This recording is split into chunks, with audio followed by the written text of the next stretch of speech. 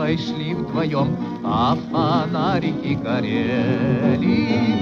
И при виде их на момент притих, и сердца наши замляли. Hello, and welcome to the SRB podcast, where in each episode we discuss Eurasian politics, culture, and history. As always, I'm your host, Sean Guillory.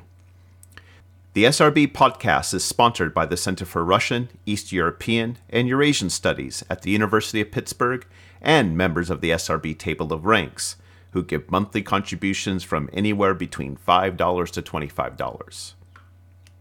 If you'd like to support this podcast, go to my Patreon page at patreon.com/Sean'sRussiaBlog or to the podcast website, srbpodcast.org, and hit that Patreon button and join the Table of Ranks. Is the concept of race applicable to Imperial Russia and the Soviet Union? Citing Russian exceptionalism, many would argue while nationalities mattered, race did not. Others, however, countered that race mattered no less in Russia than it did in Europe and in other nations. Either way, controversies over the meaning of race in Russia have made it difficult to understand recent racial tensions in the region. So, what are some of the ways to think about race in Russia, and how does it compare with race in other historical and geographical contexts? I asked David Rainbow to provide some insight into the ideologies of race in Russia and the Soviet Union. David Rainbow is an instructional assistant professor of history in the Honors College at the University of Houston. He's the editor of Ideologies of Race, Imperial Russia and the Soviet Union in Global Context, published by McGill Queen's University Press. Here's David Rainbow.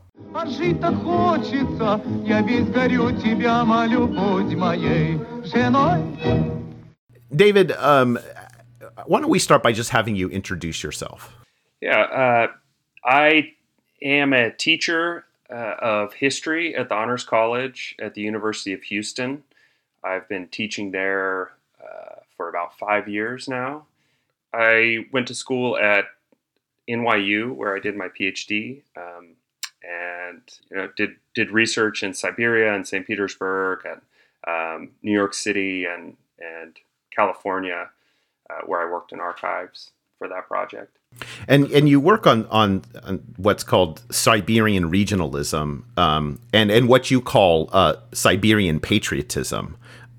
So talk about what is Siberian patriotism, and what are some of the larger themes that you've addressed in your dissertation, in your work?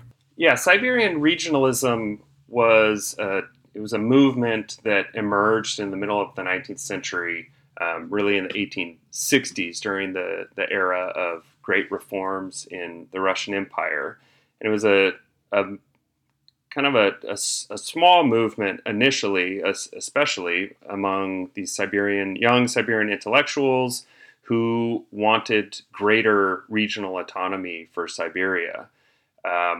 Early on in the 1860s, for a short period, they understood that to be a kind of separatism. So there was dabbling with the idea that Siberian autonomy meant eventual separatism. So they called, longingly, they referred to their Siberian homeland as a future United States of Siberia. So they clearly thought that Siberia, like many other colonies in the 19th century, was kind of destined to be independent. But for most of the period, especially after the 1860s, they understood Siberian regionalism to be a kind of cultural autonomy within Russia. And they, not only was it not politically advantageous to be advocating for separatism in the Tsarist Empire, they all got in trouble with the law.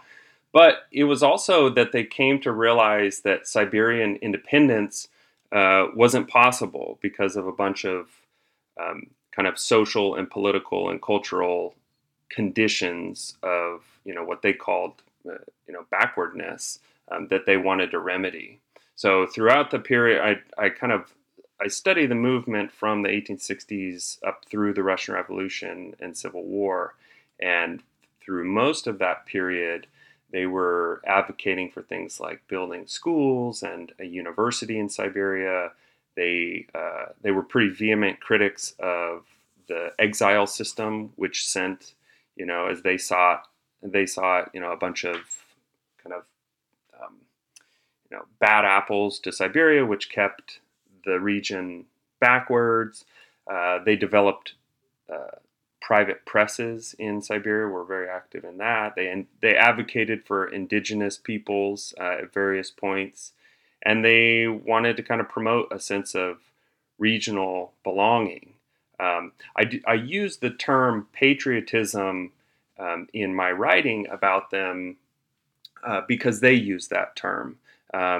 So I don't mean by it to sort of romanticize the movement, but rather to kind of capture the sense in which the feeling of belonging was really important to them. So, a lot of what they're doing is aspirational. There wasn't really Siberia wasn't really a thing in any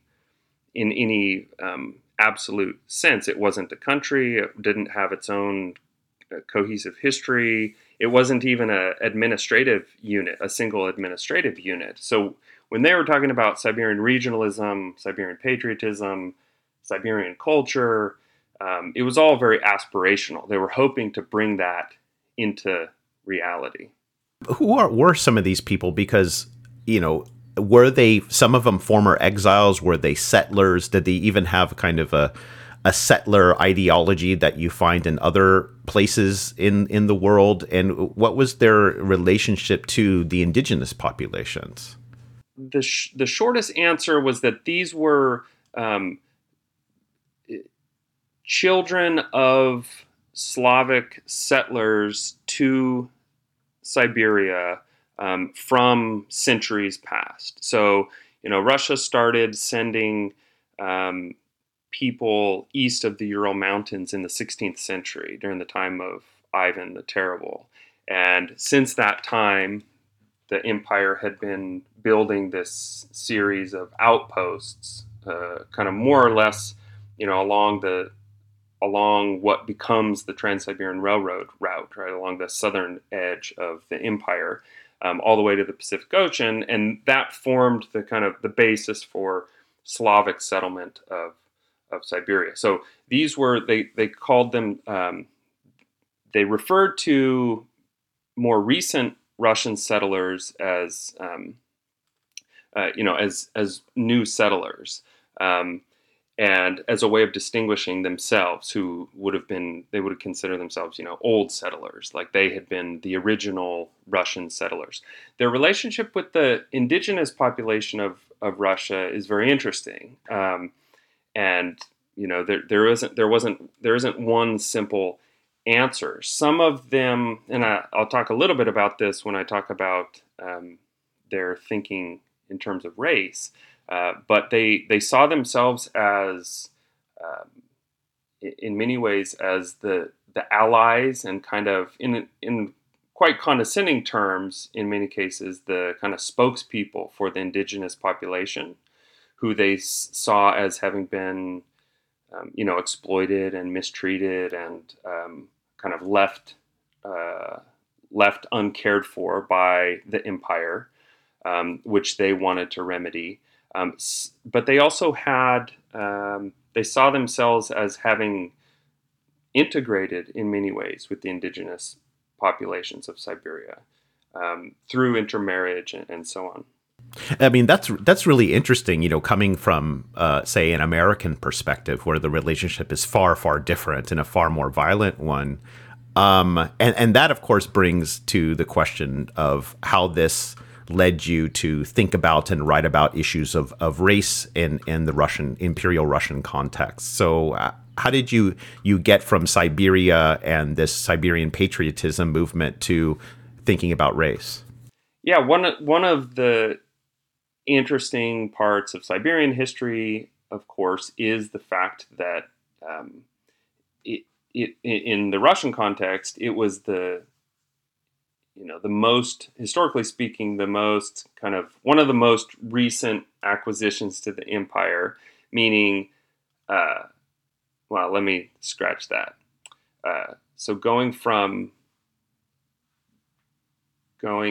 so the Siberian experience, the experience of Russian settlement in Siberia, obviously brought these Slavic settlers, largely Slavic settlers, into interaction with native populations who had been there, for a really long time, and who had connections with other empires in Asia, that were more proximate.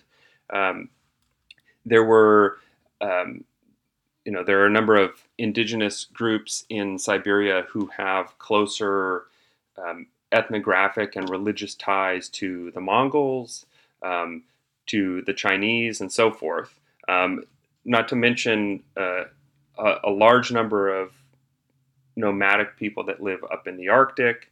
And so one of the questions that the empire had to grapple with was how are we going to relate to these people? And it was, like you said, it was very different than the Spanish or the British settlement of North and South America, and it's in quite striking ways. It's not the case that it wasn't ever violent.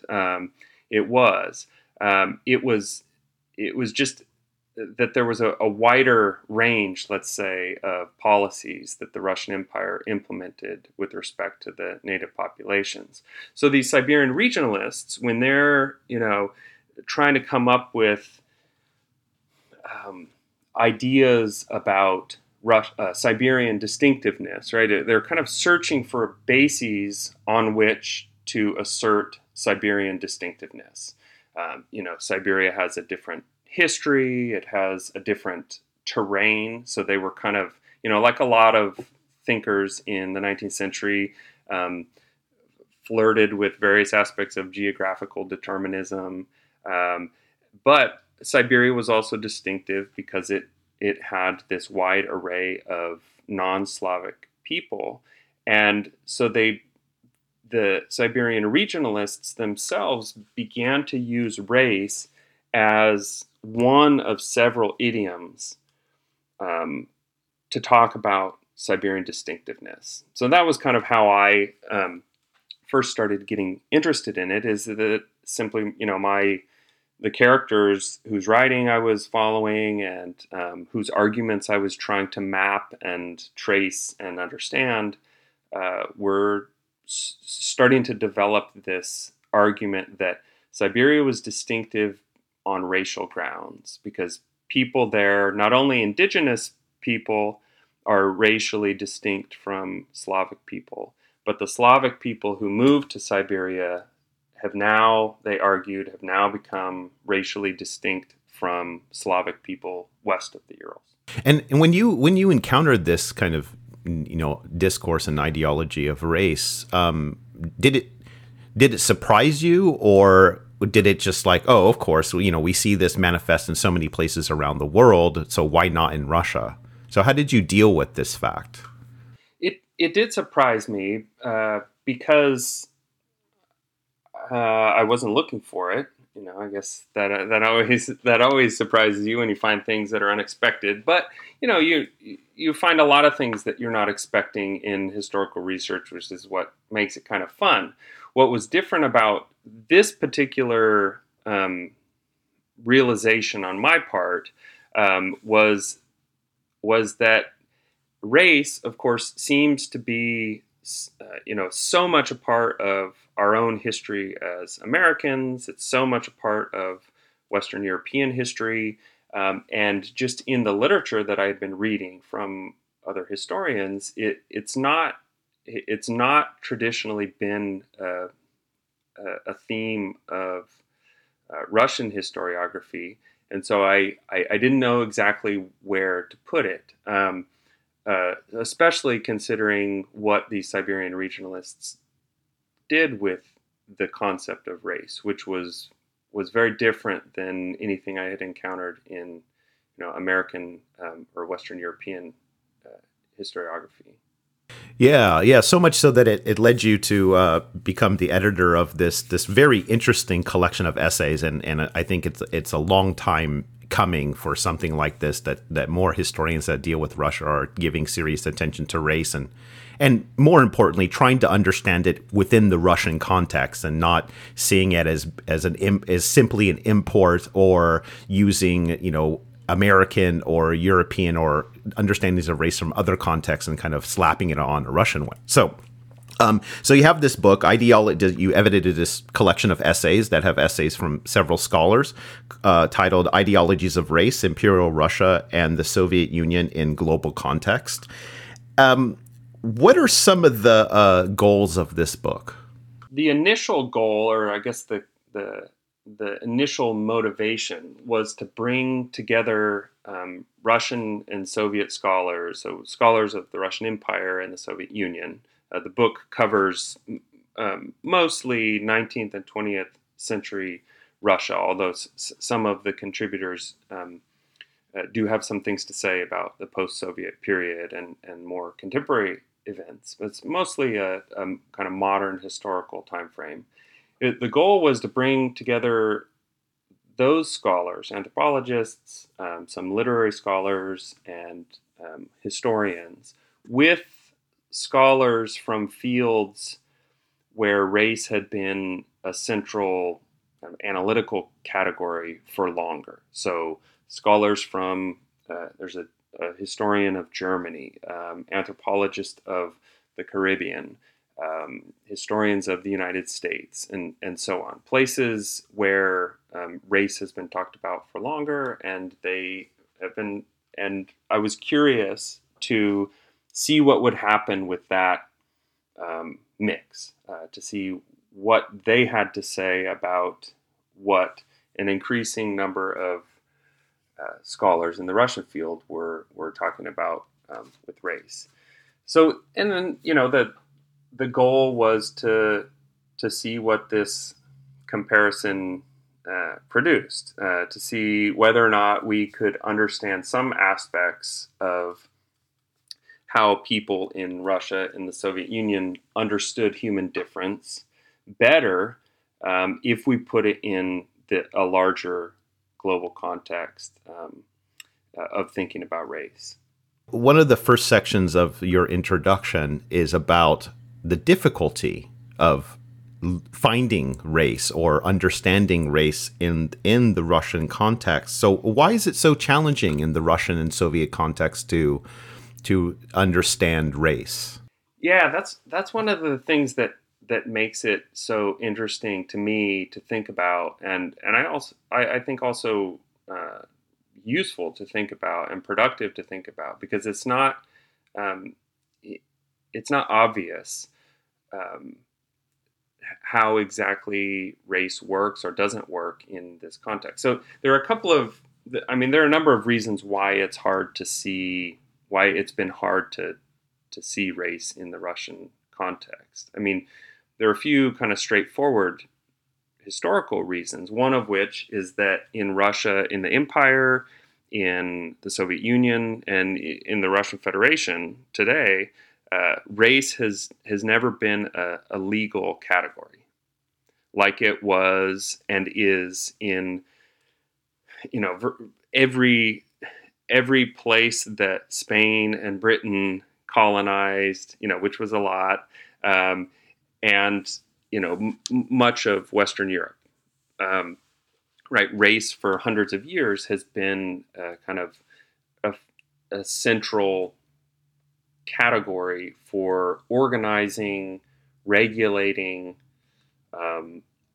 managing population difference. Obviously, population diversity is a fact of life everywhere. It's just not every place historically has developed the same kinds of legal categories to manage them. So that's one reason. So if you go to the archives and you look at, the topic indices, or you're looking for the word race or the word racism, you're not going to find it in the same way that you would find it in archives of other empires.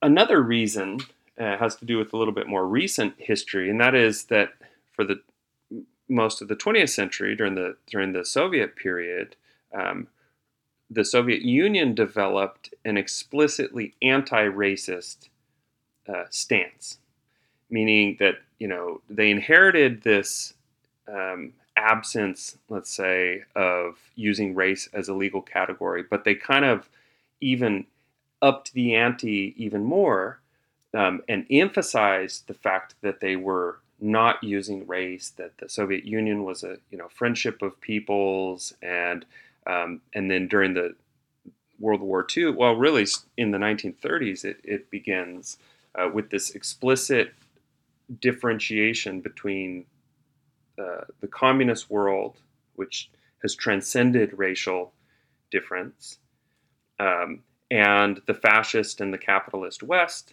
who, this is the Jim Crow era, this is the rise of Nazi Germany, where you have like an explicit embrace of racist ideas and policies and legal statutes and everything else in all of the much of the non-communist world.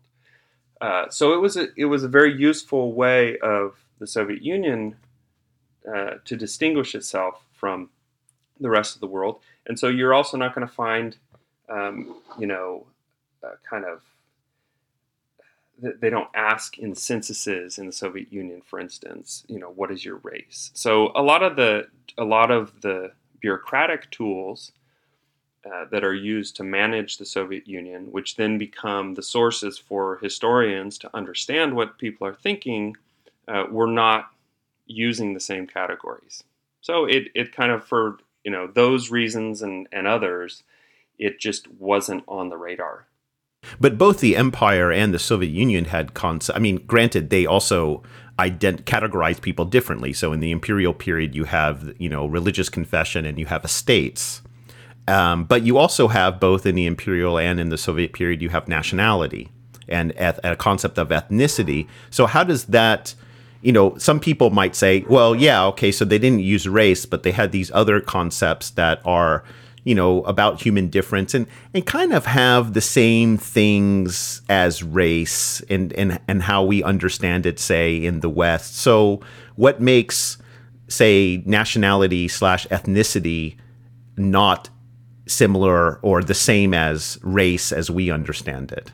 That's one of the big questions. Is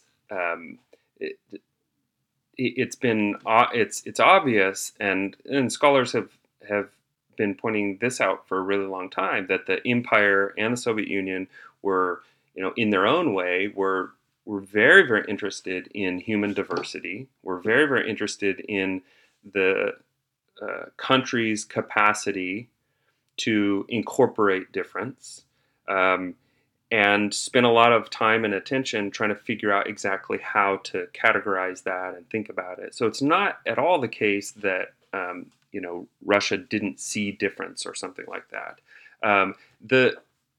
How nationality and ethnicity differ from racial categorization it's a very tricky analytical question, because of course scholars have to sort that out and think about that in order to use these concepts in their writing.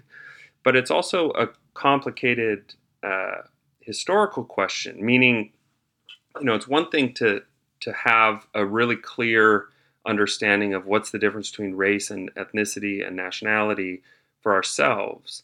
But that may or may not help you to explain what, somebody in the 1870s thought about those different categorizations.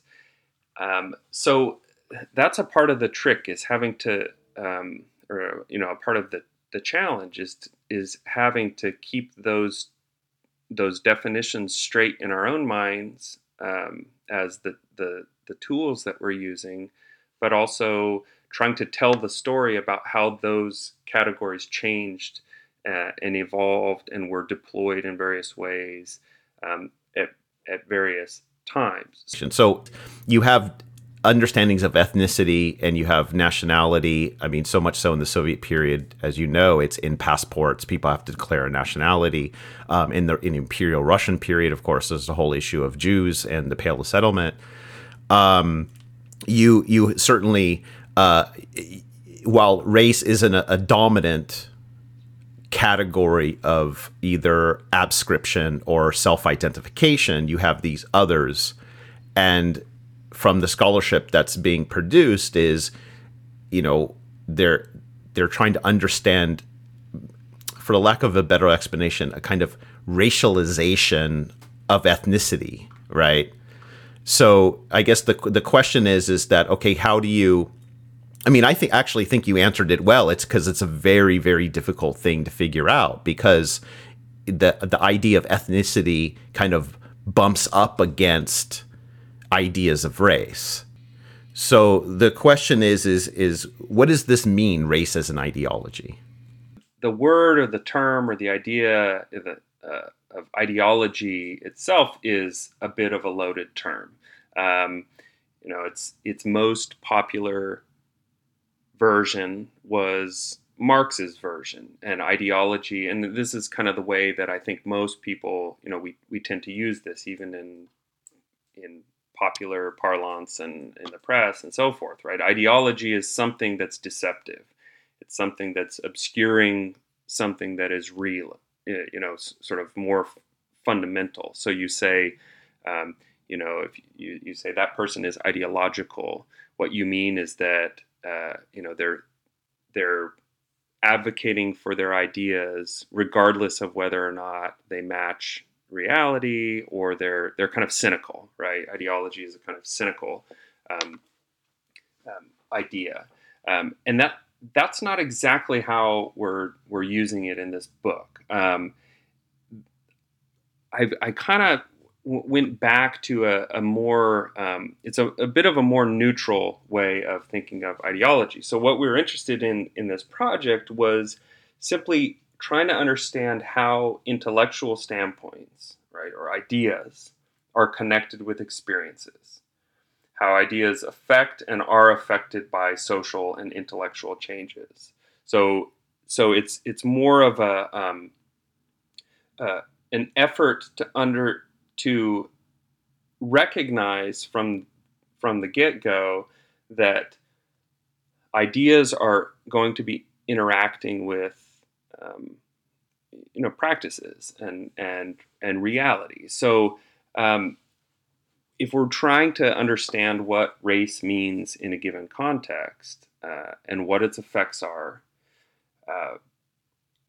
we're trying to resist a little bit the presupposition that we know exactly what we're going to find. I mean, this goes back to what I was trying to describe, my experience of encountering race in the archives, and it was a process of trying to understand what was going on was a process of having to kind of undo some of the preconceptions I had about how race ought to work in the late 19th century, right? This is the heyday of phrenology, and this is the kind of, the inception of German race science that turned so pernicious, as we know, in the 20th century. So it was, that was always kind of how that's what I was assuming I would find, and what I found was very different. I want to kind of come back to the question of the nationality and ethnicity and race and the distinctions among those, maybe from a different angle. I mean, you're asking why nationality, say, in the Soviet passport is not the same as race. One of the reasons, I think, is that the Soviet policymakers said it was different. And the reason why the Soviet Union was comfortable simultaneously insisting that you claim your own nationality in legal documents, and also decrying the racist policies and around the capitalist West, was that nationality was, at least initially, was thought to be evolutionary. It was something that could eventually be transcended. Whereas, with maybe the most dominant discourses about race in the 20th century, race was immutable and it was unchangeable. And so this was very important from the Soviet standpoint, that nationality could be embraced precisely because it was historical. You could point to a history where it emerged, and then you could also imagine a future where it had been transcended. Whereas race was talked about, they sort of took it for the purposes of their official anti-racism. They took in some ways at face value the kind of the Nazi and the American definitions of race, the ones that maintain this idea of a kind of purity. Race is by definition this immutable characteristic that's hereditary. You have things like in the U.S., the one drop rule, which is a sort of, it's purity kind of taken to its absurd extreme, right? It's kind of, which underscores the point that it's immutable, right? It's supposedly something that is all or nothing. It's on or off. It's a kind of binary opposition. And the Soviets rejected that. Part of what we're doing in the book is to say, okay, it's true that that was a dominant iteration of racial ideologies in the 20th century and in some historical circumstances, but it wasn't the only possible kind of construal of what race could mean, and so it's not the only conversation that's happening around race. And if you kind of back up a little bit and don't take German race science in the 1930s as the kind of the only way that race can be conceived of, then you start to see how race was not an all or nothing thing. It was not simply about binary oppositions. In fact, it had there's this history, if you go back to the 19th century, of people talking about race as a malleable characteristic, as something that can be defined in terms of mixing and parts, and rather than all or nothing. I'm trying to I'll just put it this way. So it seems one of the challenges in talking about race is, first off, it's hard to separate it from, say, the history of racism, right? The discrimination, the oppression of people based on their so-called race. This idea of racial purity, which, of course, the binary notion that you're either this race or that race, and if you're this race, you're good, and if you're this other race, you're bad. And it comes with all sorts of assumptions about, one's biological, cultural, intellectual, etc. But then there's a kind of, for the lack of a better term, a kind of neutral use of race that is merely a way to classify people, right? And that classification leads to, all these other things that I just mentioned in terms of the ideology of racism is in the Russian context, because I know that in the late 19th century and early 20th century, you do get some Russian anthropologists thinking about and being inspired by and influenced by work coming out of Western Europe about race. Can you speak to how, when the idea of race, that is in Russian rasa, comes into Russia, how do people treat this word? in this concept? One of the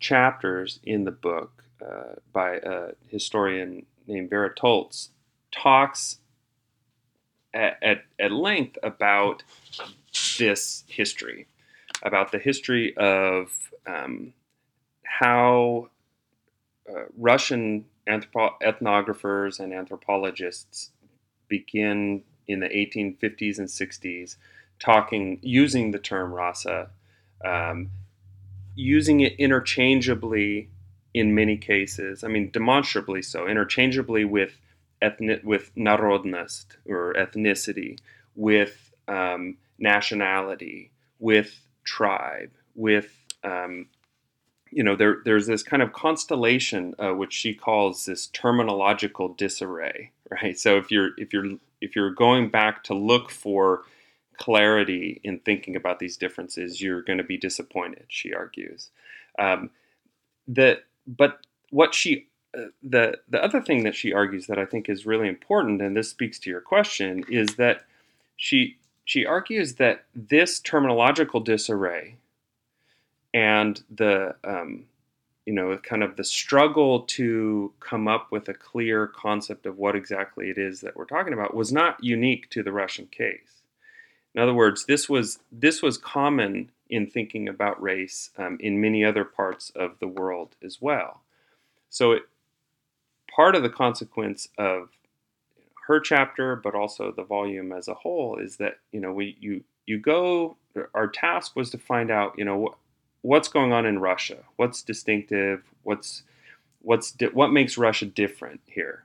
And one of the things that we find in a number of ways is that Russia is a part of this larger story, that it's not exceptional with regard to race, even in spite of Soviet claims to the contrary, right? The Soviet Union is claiming to be exceptional with respect to race, and of course a number of other things too, but it's claiming to be the kind of beacon of anti-racism in the world.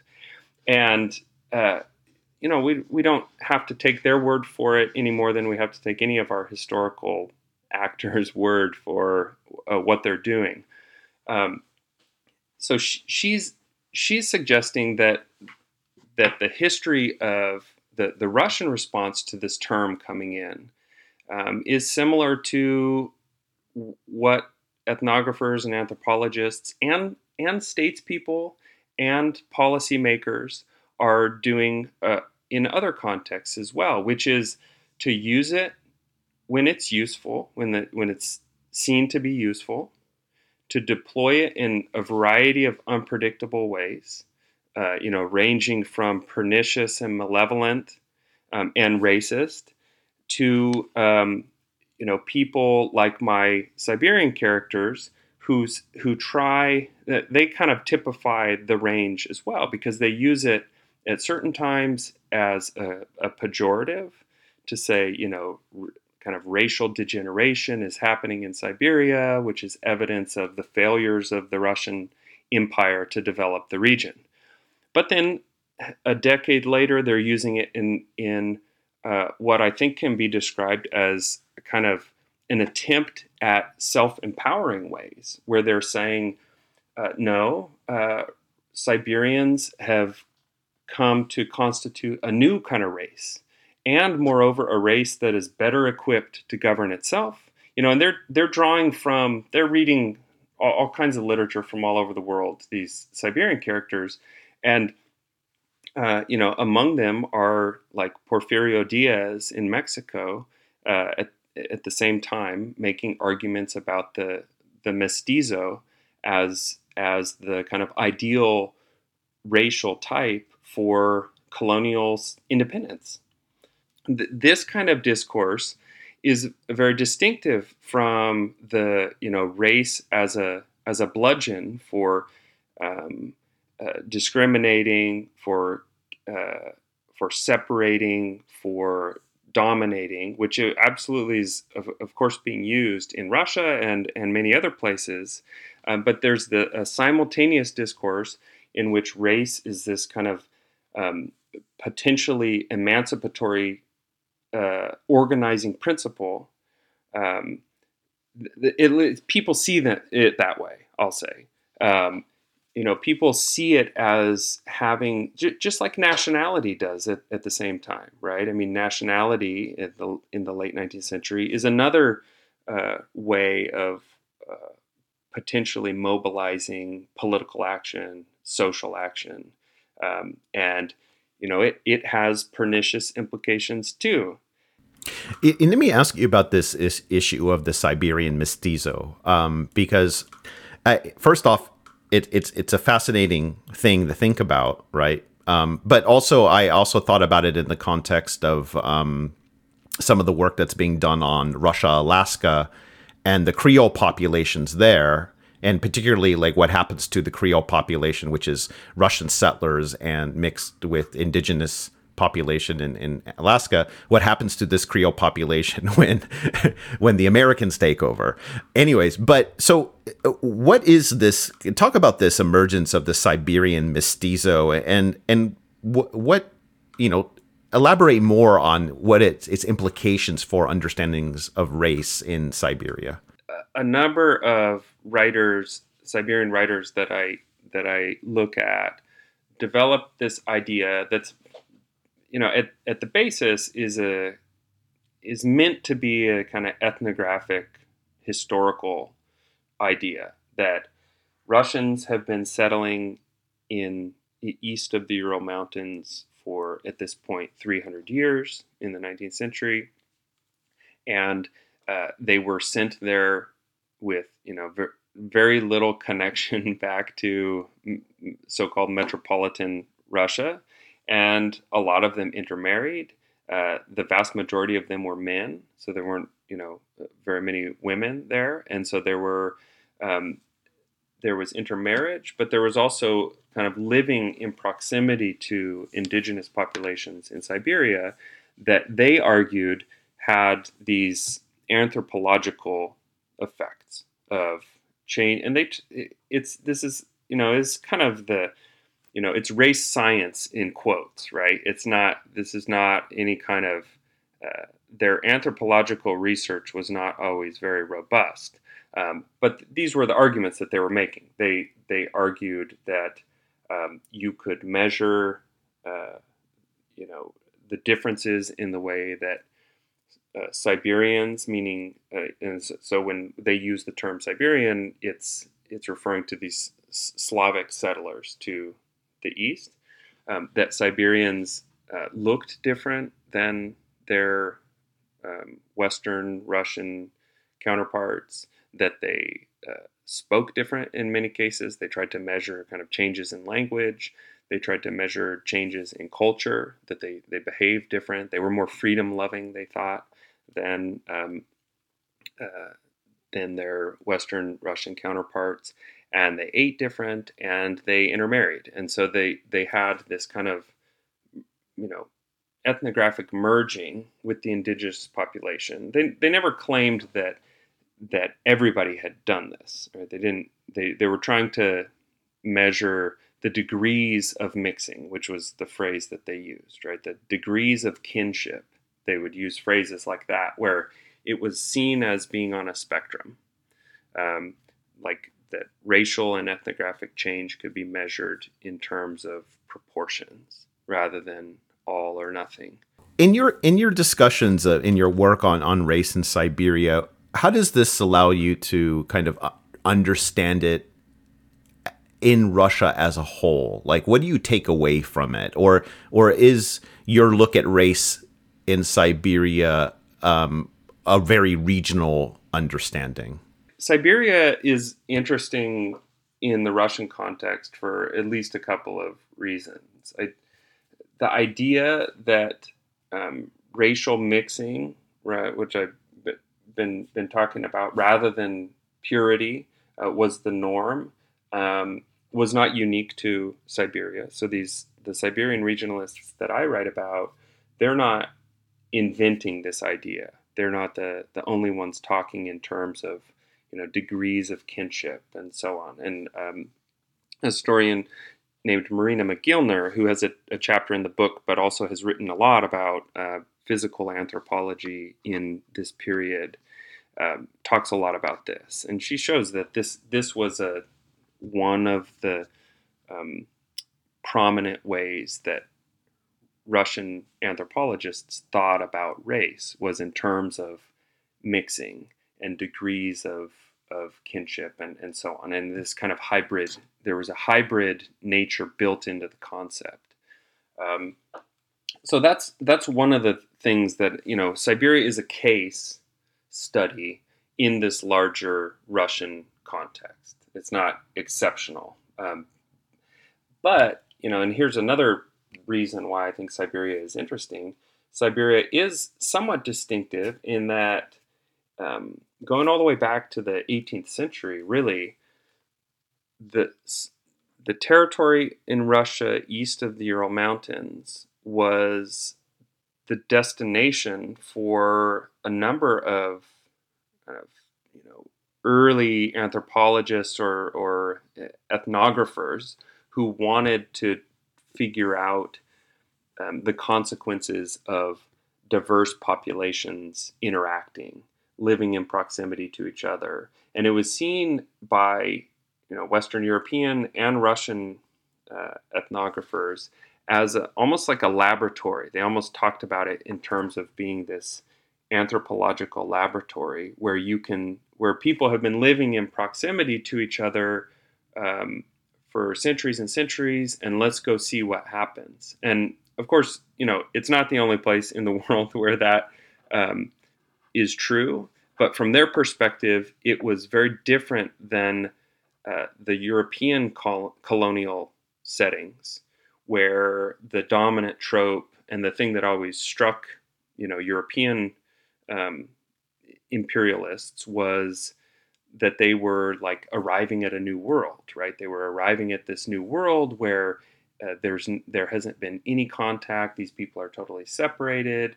And so their experience was one of this kind of, very dramatic confrontation. Whereas in Siberia, it was seen to be a place where you could study a very different encounter. And so, Siberia, so the people that I write about are playing on this idea that Siberia is distinctive in that it has been a place where races and people and diversity has mixed and intermingled for a long time.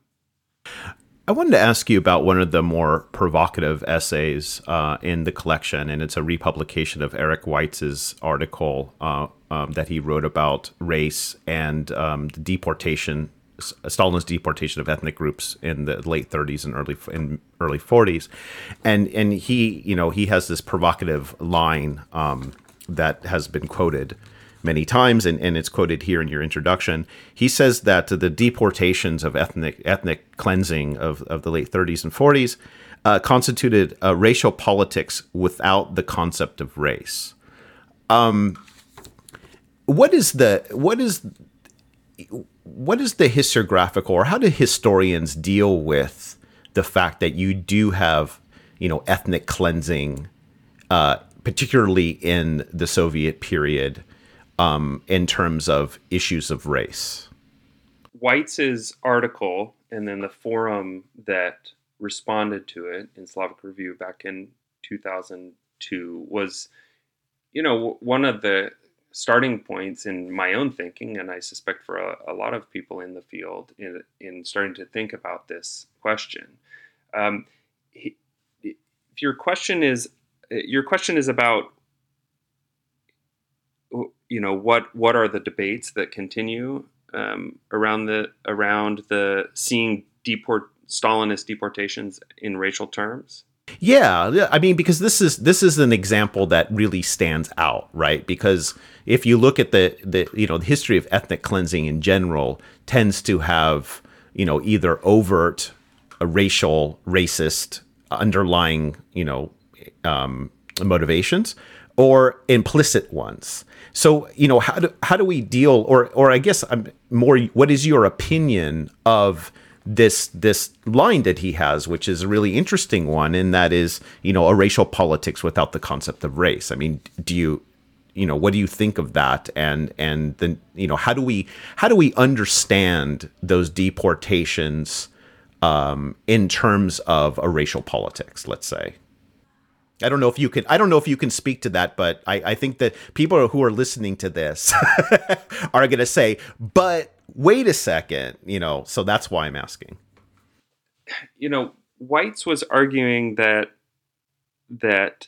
this, in practice, this was racialized, that we can understand this in terms of racial politics because of its similarities in practice to what was going on in other parts of the world, and Germany is, of course, his main reference point, basically saying that, if you look at what the Soviet Union is doing, it's very hard to distinguish it from what Germany is doing with its various, ethnic populations. But then he argued that they're doing this in spite of the fact that there's not a concept of race. And there, I think that the response from Francine Hirsch and others was on point. And she said, in fact, the Soviet Union does have a concept of race. They do talk in terms of race, and they have a particular idea of race, but it's not an idea of race that is connected to this policy, because the justification for these, kind of deportations was their national connection, their connection to, fear of irredentism in some cases, and, and fear of connecting to belligerent enemies in other cases.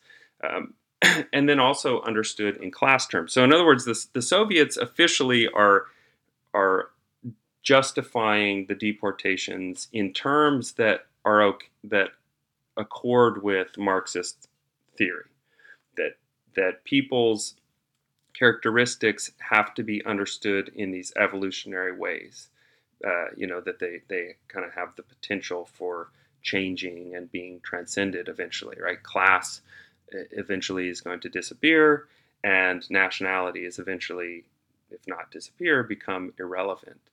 And that's true at the level of, the kind of official policy. I think where Weitz was really telling us something new is that,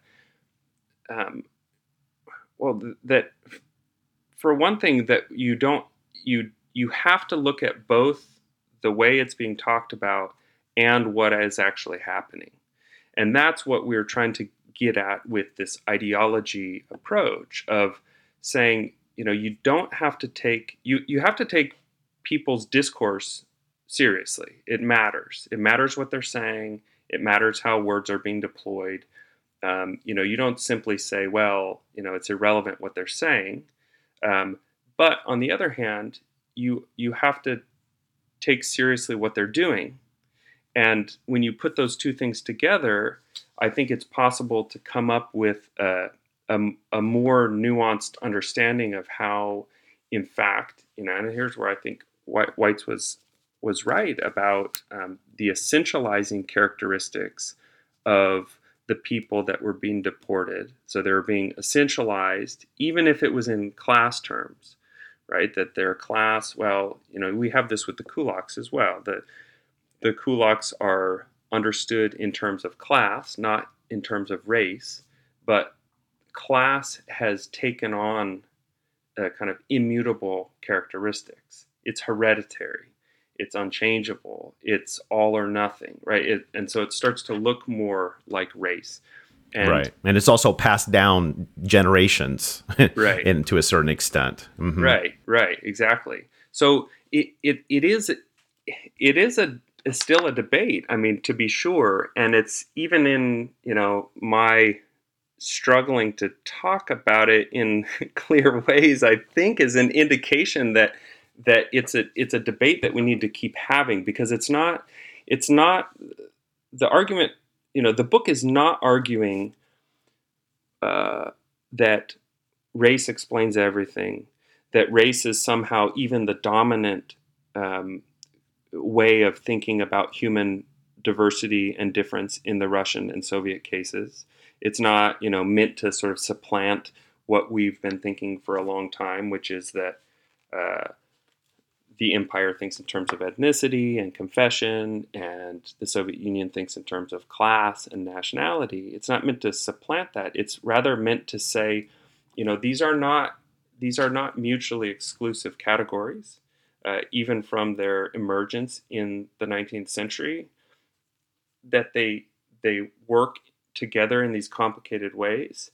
They have unpredictable outcomes, and they can be deployed in surprising and unforeseen ways by historical actors who had none of the anxiety that we as scholars have about maintaining a kind of conceptual purity of, well, is this really race that we're talking about here, right? So they're kind of weaving in and out and trying to capture the complexity of that story without, the kind of annoying cop-out of, well, it's complicated. We're still trying to explain something and clarify something, but without oversimplifying. And I would also add, to do justice to something intellectually, at the same time trying to wrestle with our own historical baggage and experience with race and racism in our own, personal historical contexts. And finally, this collection of essays is looking at race in Russia and the Soviet Union, but also putting it in a global context. So how does the history of race in Russia help us think about the global history of race or the experience of race in other historical or geographical contexts? Yeah, the most obvious thing that we're trying to do is trying to suggest that Russia is a part of this story. Not only in that Russia is incorporating, seeking out discourses and experiences of race around the world, which it was. They were reading European anthropologists. Russians are paying attention to other colonial situations, but also they're influencing in some cases. And there's a really interesting chapter on a Korean intellectual at the beginning of the 20th century who is developing, and he's involved in this kind of ideas of Pan-Asianism and trying to this is in the years before World War I, and Japan is becoming very dominant, and this Korean intellectual who studied in the US, traveled in Russia, was reading Russian philosophers, developed his own thinking about race, which was influential in the East Asian context, in response, in part, to what Russians were saying about, the so-called yellow peril and kind of fears and anxieties born out of having just gotten, smashed by the Japanese Empire, which shocked everybody in Russia. And so Russia was, it's a dialectical process, right? So it's partly just putting Russia back into the story. I think it also contributes to a global understanding of race because in many ways that we've been talking about, the Russian case was unfamiliar, or it was distinctive. And for instance, it didn't have a legal category of race in the imperial or Soviet periods. And that turns out to, I think, let us see some things that are harder to see in more familiar cases, let's say, like the conceptual confusion between nationality and ethnicity and race. Well, there was no conceptual confusion if you're looking at the legal codes in, the United States at the beginning of the 19th century. You would think that they had just figured it out beyond any shadow of a doubt, which of course is misleading as in historical terms, because it wasn't that clear. This idea of malleability of races, that race in certain contexts was not considered to be kind of a de facto immutable characteristic. And I hope that it continues a conversation. There are a lot of things that need to be understood better and sorted out more clearly. But I hope that it kind of contributes to that conversation and makes us pause and think about what our assumptions are and were, and how looking at the Russian case can kind of give us a better way of understanding something that has had a lot of destructive consequences in the modern world, and I think it's only good to understand it better. That was David Rainbow, an instructional assistant professor of history in the Honors College at the University of Houston. He's the editor of Ideologies of Race, Imperial Russia and the Soviet Union in Global Context, published by McGill Queen's University Press. I'm your host, Sean Guillory, and this is the SRB Podcast. The SRB Podcast is sponsored by the Center for Russian, East European, and Eurasian Studies at the University of Pittsburgh and listeners like you. If you enjoyed this podcast and want to help support it, please take a moment to share it on Facebook and Twitter, like my Facebook page, Sean's Russia Blog, write a review, or recommend the show to your friends. The SRB Podcast comes cheap, but it is not free to make. You can help support it by joining the table of ranks at srbpodcast.org. As always, I want to thank my High Excellencies, High Wellborns, and Noblessnesses for your continued patronage. You can find past shows on iTunes or SoundCloud, or you can download them directly from srbpodcast.org as well. Until next time, bye.